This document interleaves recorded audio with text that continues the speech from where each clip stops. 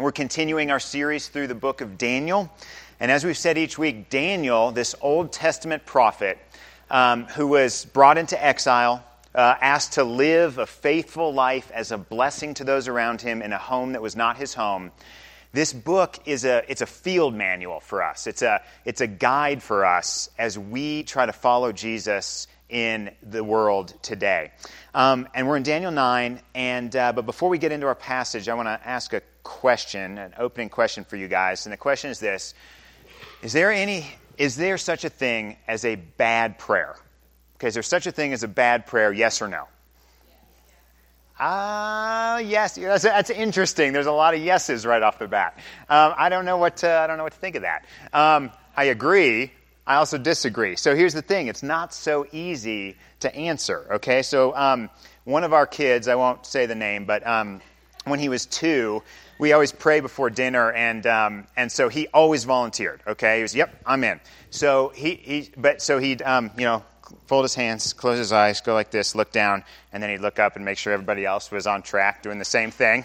And then he'd go back down, and he wouldn't say a thing, okay? And so Janet and I would get him started, and we'd say, "Dear Jesus," and he'd repeat Jesus, and then he would be silent again, and then we would say, "Thank you for," and he would look around and name the first thing he saw on the table. Applesauce, amen. Okay? That's prayer. So the prayer is literally, Jesus, applesauce, amen.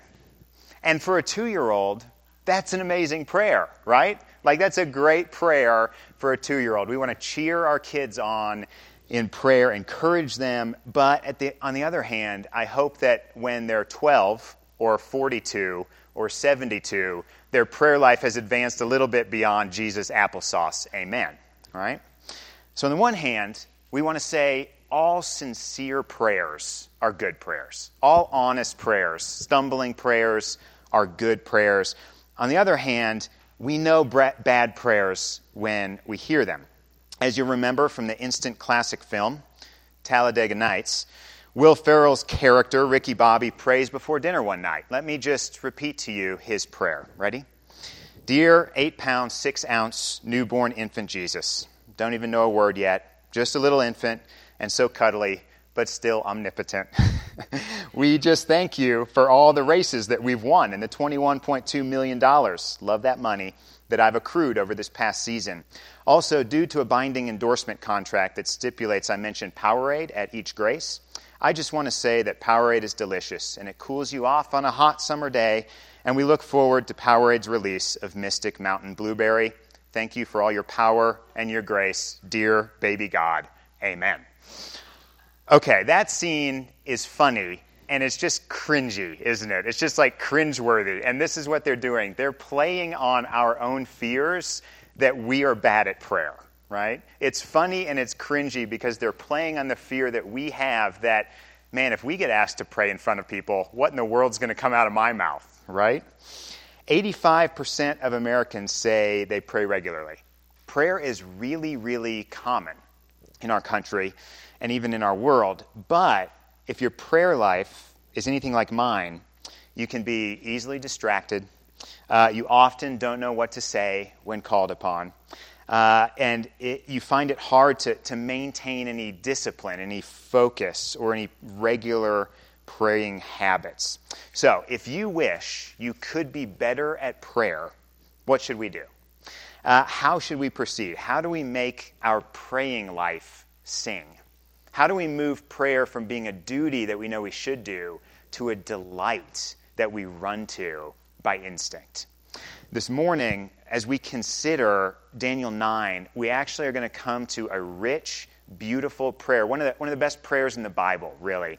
And I think it's a helpful guide, a school of prayer for us as well. Remember, this is a guidebook. This is a field manual for people trying to follow Jesus in our world today. And Daniel was a man of prayer. He flourished because he prayed. And this is the way he prayed. So I'm going to read the beginning of chapter 9, and then we're going to look at this together for a few minutes. So this is Daniel 9, verses 1 through 19. In the first year of Darius, the son of Ahasuerus, by descent a Mede, who was made king over the realm of the Chaldeans, in the first year of his reign, I, Daniel, perceived in the books the number of years that according to the word of the Lord to Jeremiah the prophet must pass before the end of the desolations of Jerusalem, namely 70 years. And then I turned my face to the Lord God, seeking him by prayer and pleas for mercy with fasting and sackcloth and ashes. I prayed to the Lord my God, and I made confession, saying, O Lord, the great and awesome God, who keeps covenant and steadfast love with those who love him and keep his commandments. We have sinned and done wrong and acted wickedly and rebelled, turning aside from your commandments and rules. We have not listened to your servants the prophets, who spoke in your name to our kings, our princes, and our fathers, and to all the people of the land. To you, O Lord, belongs righteousness, but to us open shame. As at this day to the men of Judah, to the inhabitants of Jerusalem, and to all of Israel, those who are near and those who are far away, and all the lands to which you've driven them, because of the treachery that they've committed against you. To us, O Lord, belongs open shame, to our kings and to our princes and to our fathers, because we've sinned against you. To the Lord our God belong mercy and forgiveness, for we've rebelled against him, and have not obeyed the voice of the Lord our God by walking in his laws, which he set before us by his servants the prophets. All Israel has transgressed your law and turned aside, refusing to obey your voice. And the curse and oath that are written in the law of Moses, the servant of God, have been poured out upon us because we've sinned against him. He has confirmed his words, which he spoke against us and against our rulers who ruled us, by bringing upon us a great calamity. For under the whole heaven there has not been done anything like what has been done against Israel. It's quite a claim. As it is written in the law of Moses, all this calamity has come upon us, and yet we've not entreated the favor of our Lord our God, turning from our iniquities and gaining insight by your truth.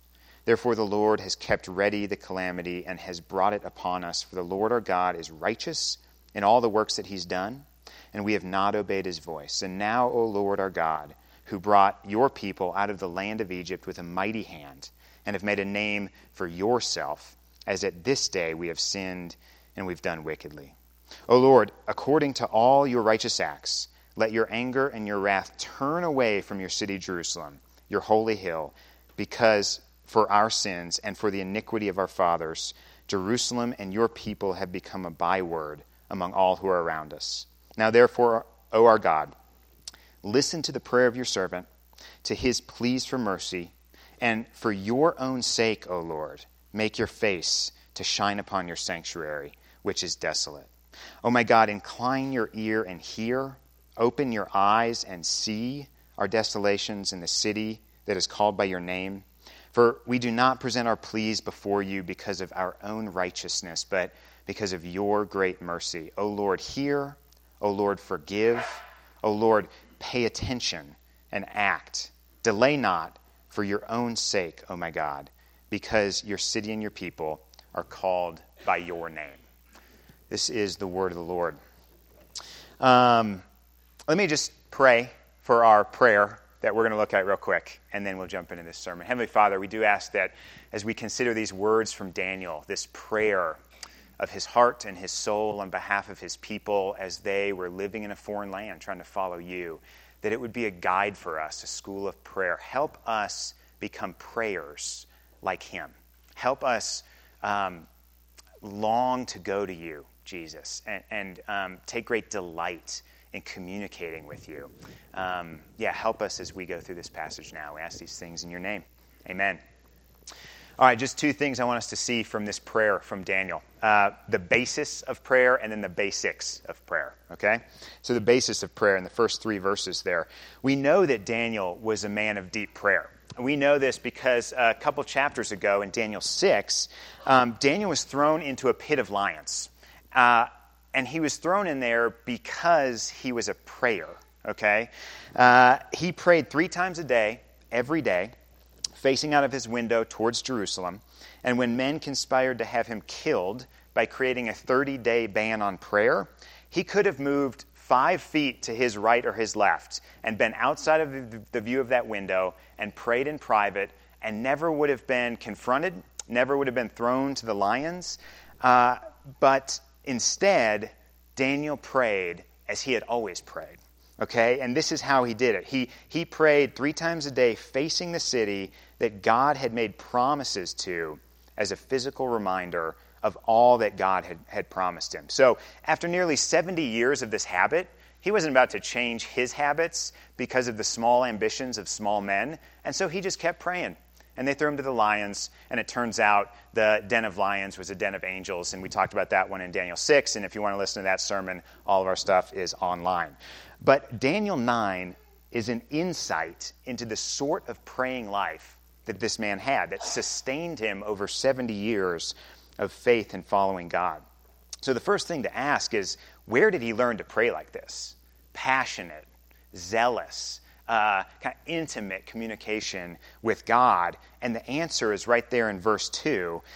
We see that the basis of his prayers was that he was reading the Bible. Okay? So we learn there in verse 2 that Daniel was having his quiet time that morning in the prophet Jeremiah. And he came upon a promise of God that stirred his soul, and his imagination and his zeal were aroused. His sin was exposed. He was driven to his knees in prayer. We can't be sure, but it's really likely, just based on what it says here, that he was reading in Jeremiah 29, where God promises his people they won't be in exile forever. We read, "When 70 years are completed for Babylon, I will visit you, and I will fulfill to you my promise and bring you back to this place, to your home." So Daniel's reading in his quiet time, and he seizes on this promise from God, this faithful word from God and to him, and he prayed passionately in response to it. He prayed that that promise would come true. God's words to Daniel fueled Daniel's words back to God. Throughout this long prayer, Daniel refers to God's word as his covenant, his commandments, his precepts, his judgments, the voice of the Lord, God's own words. You can almost say the whole content of Daniel's prayer hangs on the words that God first spoke to him. And what I think this does is points us to the very definition of what prayer is. What are we even doing when we pray? When I ask my kids to fold their hands and bow their heads around the dinner table, what are we doing? What is this thing?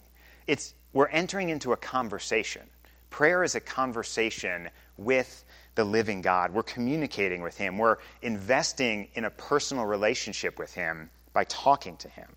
Prayer is our talk responding to God's talk to us. Prayer is answering speech. Okay?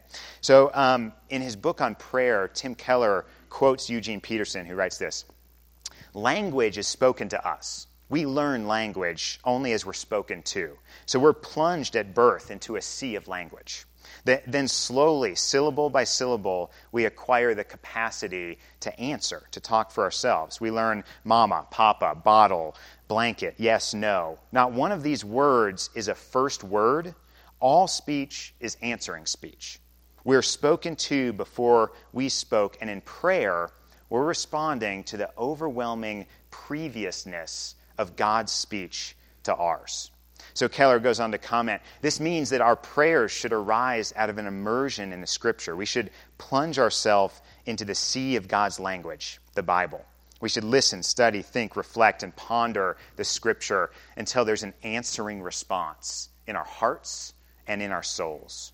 So I don't want to be sacrilegious here, but prayer is very near, very close to bringing God to court for a lawsuit. Okay? Now a lawsuit, lawyers, plug your ears, but a lawsuit in the non-technical terms that I understand it, is when one party demands from another party that they hold up their end of the deal. Okay? We're demanding that someone else make good on their promise, keep their word.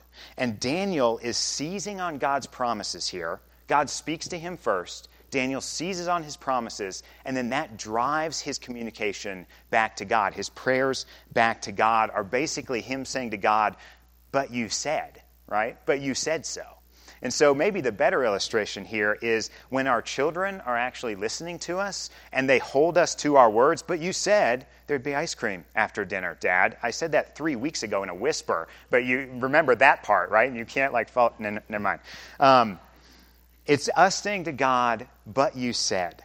And this is beautiful, gospel-trusting, grace-receiving prayer. There's an old Puritan pastor named Thomas Goodwin who put it like this: sue him for it. Sue God for it. Do not leave him alone. Pester him, as it were, with his own promises. Quote the scripture to him. And you know, God delights to hear us doing it. As fathers like to see this element in their own children who has obviously been listening to what his father has been saying. Prayer is answering speech back to God. It's the way we communicate with him. It's not necessarily that you can have bad prayers, but you can always grow in your praying life by responding in bigger and wider ways to the huge promises that God has already poured out to us through Jesus. So, for example, in Romans 8, we read, there is now no condemnation for those who are in Christ Jesus. So, when we ever feel guilty, or we ever feel ashamed, or we ever feel needy or broken, we go to God and we pray like this: God, you said that you would forgive anything that I've ever done and ever thought, that there's now no condemnation for me. Remove my sin as far as the east is from the west.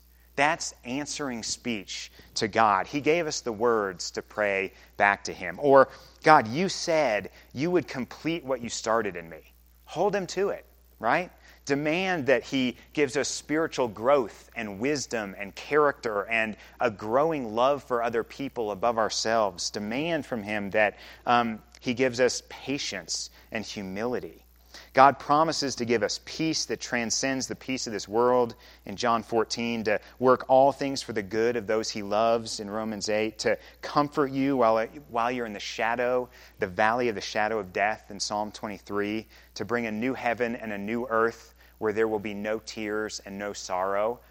God, you said, is how we pray the words of God back to God.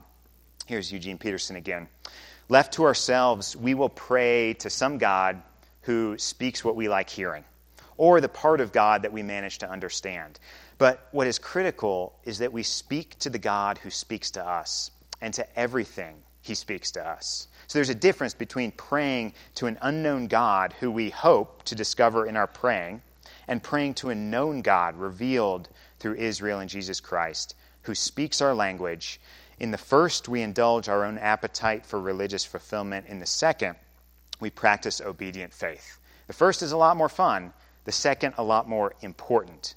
And he says, what is essential in prayer is not that we learn to express ourselves, but that we learn to answer the real God who's talking to us.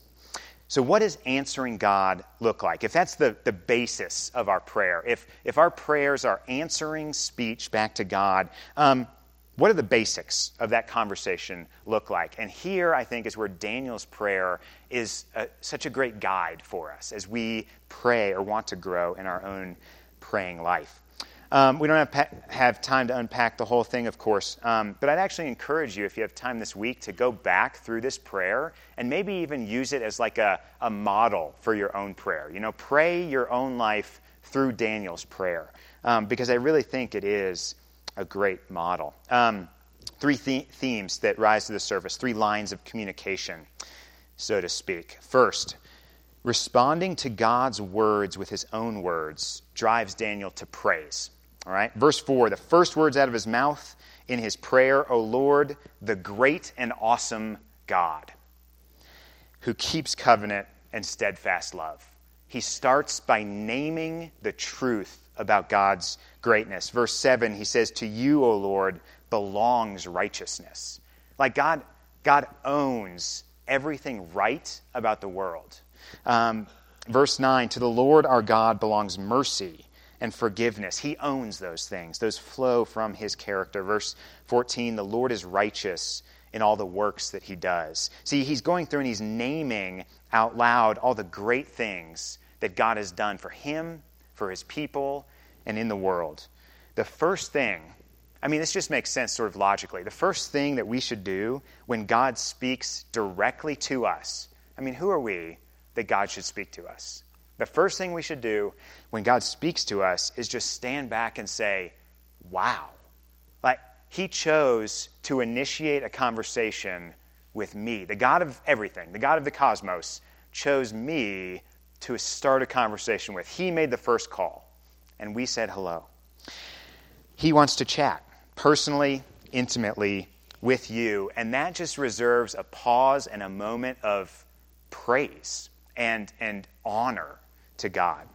The next thing we see in Daniel's prayer is repentance. He compares the righteousness of God with the open shame of God's people, verse 7 and 8. He says that we've committed treachery against God, rebelled against him, verse 9, refusing to obey his voice, verse 11.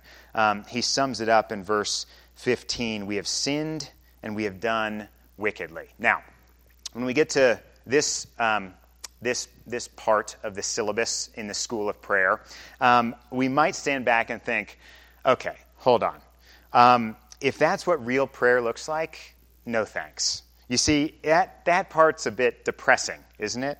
I mean, I have to confess shame, I have to admit to treachery and rebellion, and I have to call myself wicked to take my prayer life to the next level. Am I sure I want to sign up for that? Well, yes, that is what we have to do. But let me show you why that is actually such a life-giving and freeing way to pray. The grace of Jesus, all that he accomplished on the cross in his death and in his resurrection for us, it already applies, okay? If we look to him in faith, it already applies to everything in our life. All we have done, all we are doing, all that we ever will do, the stuff we know about, and the stuff we don't even know about, okay? Those parts of our heart that are sort of buried in there. His loving forgiveness has already covered and already applied and is already beginning to heal everything that's broken about our lives. And so, in one way then, digging it up, sort of treating your heart like an excavation project, like an archaeological dig. Let's see what we find buried down there, right? As we start to dig it up, uncovering layers of pride or anger or lust or fear, whatever's buried down there, these aren't occasions anymore for embarrassment, right? Or disappointment. Because in the gospel of Jesus, and only in the gospel of Jesus, discovering more sin in our lives is actually an occasion for gratefulness. It's an occasion for joy because, let's be honest, he already knows about it. We're the ones that don't know about it, right? He already knows about it, and his blood has already covered it and been applied to it. And so as we find it, it's like we find this broken thing, but it's already beginning to be healed by him, and we get to hold it up and say, he's already at work here. Before I even got here, Jesus is at work here, and that's a chance to look again with Jesus in awe, with thankfulness, with gratefulness, to receive his mercy again, and another chance to recommit ourselves to live as he's called us to live. And this, by the way, like I mentioned earlier, this is why we do a confession of sin and repentance every week, and assurance of pardon every week at church, because this is actually how we grow in our delight of what God has done for us. We exhale our brokenness. We inhale his love. Repentance is not a burden in the Christian life. It's just breathing, okay? It's just how we stay alive and look to God over and over again. Daniel's prayer is a prayer of praise. It's a prayer of repentance. And finally, it's a prayer of requests. He brings his cares and his needs to God. In verse 16, he finally gets around to asking God for something. Okay, he started this prayer in verse 4, finally gets around to asking God for something in verse 16. He says, "Let your anger and your wrath turn away from your city." Now, this is instructive for me because I don't know if you're anything like me, but my prayer habits are pretty scattered and pretty random, okay? So I'll be biking home from work maybe, and I'll think of something I said or a conversation I had with someone, and I start praying for them, right? Or I'll be driving my car, I'll see a friend, and maybe throw one up to God for that person, there's sort of this stream of consciousness, ongoing praying, and it's good in one sense, it's an ongoing conversation with God. It's also just all over the map, right? And totally random, and about 98% of it is me asking God for things. It's my requests. It's my needs. I mean, I pray for faithfulness and clarity as I prepare these sermons. I pray for wisdom and guidance as me and the elders and the other leadership lead this church. But most of it is me asking God for things. And again, nothing wrong with that, okay? Paul Miller, in his book on prayer, writes, children are supremely confident in their parents' love and power. Instinctively, they trust them. They believe their parents want to do them good. And if you know your parent loves and protects you, it fills your world with possibility, and you just chatter away with whatever on your heart. Now, anyone here with small kids knows that is true. There is an endless chatter in your home. That's actually a sign your children trust you and love you and feel safe in your home. But he compares that to the way we talk to God. If we feel safe with God, we'll just chatter away about whatever's on our mind. Okay, so that's a good thing. It's a good thing to chatter away to God. But it does largely revolve around the things that I think I need most of the time. But what Daniel does is very different. What Daniel does is he front loads his prayer with praise to God and repentance, and he looks again to God's promises. So by the time he gets to asking for things, everything has sort of been reoriented and reframed around a God-centered view of life instead of a Daniel-centered view of life. So by the end of the prayer, he's saying things like, listen to the prayer of your servant. Make your face shine upon your sanctuary. Even his requests are God-oriented. Incline your ear, open your eyes and see. And he asks for all of these things in verse 17 and then 19, for your own sake, O Lord. See, he still has a list of needs and requests, just like all of us do, and he asks for them, but by now they've been framed around making God famous, not himself, and giving glory to God and not himself.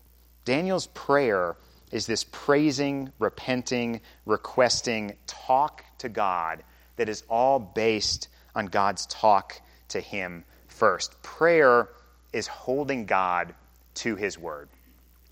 So as we wrap this up, what do we do with this? That is Daniel's praying life. How can we take this? What sort of gifts are there for us here that we can take, put in our backpack as we journey through this life trying to follow Jesus? How can we become people of prayer like Daniel? Just two quick things I want to mention. And the first is try meditating. Okay? Now, this is, we got to be careful how we talk about this because biblical meditation is very different than Eastern kind of religious meditation. Eastern meditation, the goal is to empty ourselves, to clear our mind, to reach sort of a place where we're empty on the inside. Biblical meditation is almost the exact opposite. It says, fill up your whole head and fill up your whole heart with the words that God has already spoken to you. So the way we do this is pick a small piece of Scripture and just like gnaw on it for a long time. Just chew on it, okay? And ask as many different questions about it as you can. Ask, what can I learn here? Is there an example to follow? Is there a promise to claim? Is there a command to obey? What has God given me here to be thankful for? How have I failed to believe his promises? What can I ask forgiveness for here? And then asking for our own needs in light of this passage. So biblical meditation it's like a deep dive into a small section of God's words, and what it does is it helps us bridge that gap between God's words to us and our words back to him. It's the transition between God talking and us talking. It turns us from Bible to prayer. So meditating on God's word, and then finally, expect God to be at work. Have you ever wondered why we should pray at all? This is such a great question. I mean, if God's in charge of everything, and whatever's going to happen out there is going to happen, then why should we spend any of our time asking him, telling him, requesting him, giving him our 2 cents on the situation, like this is how I'm seeing it happen? Like, why pray? God, whatever's going to happen is going to happen. God's in charge. He's good. He'd do a better job of it than any of us can anyway. Why spend any of our time, which is probably our most precious resource, why spend that praying? Why not get out there and do some stuff instead? C.S. Lewis was asked this question once, and he wrote this: the efficacy of prayer, the reason it matters, the reason it works, is no more of a problem than the efficacy of all human acts. So he says, for example, if you say it's useless to pray because God already knows what's best and will certainly do it, then why is it not equally useless and for the same exact reason to try to alter the course of events in your life or in anyone else's whatsoever? So you see what he's saying? He's saying we work for a better world in all kinds of ways. We eat healthy to live longer. We invest in relationships so that we can have a community. We study so we can get smarter. All of these things, we're trying to change the world for the better, and they seem totally normal to us. But then by the time we get to prayer, it seems a little bit disconnected. And yet, in God's Word, the thing that He says is the most effective way for us to extend His kingdom, change the world, is to pray. In James 5, he says, the prayer of a righteous person is not only powerful, it's effective. It changes the world. I mean, that's an amazing thing. According to God's plan, His children, those who speak His language back to Him, who pray in the name of the Spirit, in the name of the Son, are given the honor of participating in God's world, changing God's world through our prayer life. Why would we pray if God's in control of all things? Why wouldn't we pray if God's in control of all things, right? Our prayers reveal that we believe He's not only powerful enough to act, but He's concerned enough about you, about your friends, your family, the state of this world, and that He's loving enough, He's sovereign enough to enter in to this world and work for its good. It can feel unproductive, I admit. There are many, many urgent things in this world to do. I admit that as well. And unless the God of the Bible is real and His promises are real, it really is totally unproductive. But if God is real, if His word is true, if these promises are good into eternity, and if He's told us that the prayers of His own people, speaking His words back to Him, actually change the world, then this is home base for Christians. I mean, this is where the action happens. This is how God tells us He's going to change the world. We can pray with great expectation. We can pray trusting that God is at work even in the simplest, feeblest efforts that we have as we chatter away to Him throughout our day, because we can trust that He is a loving Father who loves the voice of His kids, wants to hear from us, and promises that our words, in some mysterious way, actually change the world. I don't know how it works. I just know it's true, because God said it's true. So, that is our call to prayer. That is Daniel's school of prayer. And just like everything in the Bible, this is a gift. This is an opportunity for us to know God, to communicate with God, and to actually extend the mission of God in the world, because He is at work in our prayers. So let's pray now as we close. Heavenly Father, thank You for Daniel, this man of deep prayer. I pray that we would look to him as an example, but ultimately we would look where he was looking while he prayed, and that is to Your word and to the great promises that You give us there. Thank You for pouring out the riches of heaven and committing to us, Your people, that You will always be for us, that You will forgive us, that You will bring us into Your family, that You will make all things right, and that our feeble prayers actually connect to the story, the work that You're doing in this world. Help us become people of prayer. Help us become a church of prayer. And may our prayers go out from here and reflect Your love and Your grace for this valley and beyond. We ask these things in Your name.